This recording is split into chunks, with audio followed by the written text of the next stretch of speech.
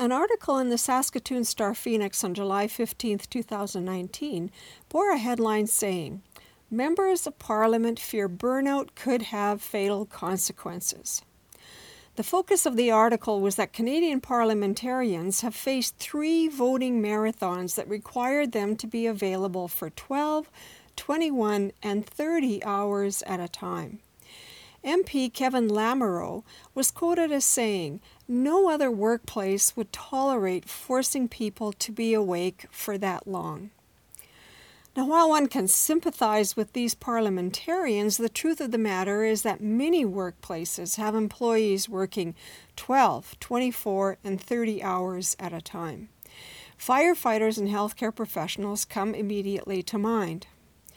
Nevertheless, the concerns of these parliamentarians about long hours of work are valid.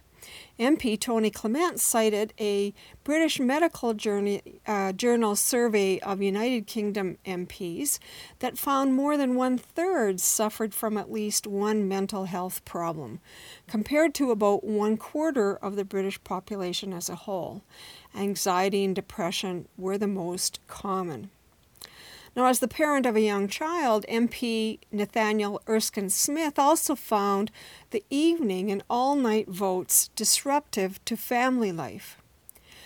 One can only hope that this personal experience will be reflected in workplace legislation that will ease the burden for all those who are expected to work very long hours. If you know someone who needs to hear this message, please share it so that they can sleep better, feel better, and work better.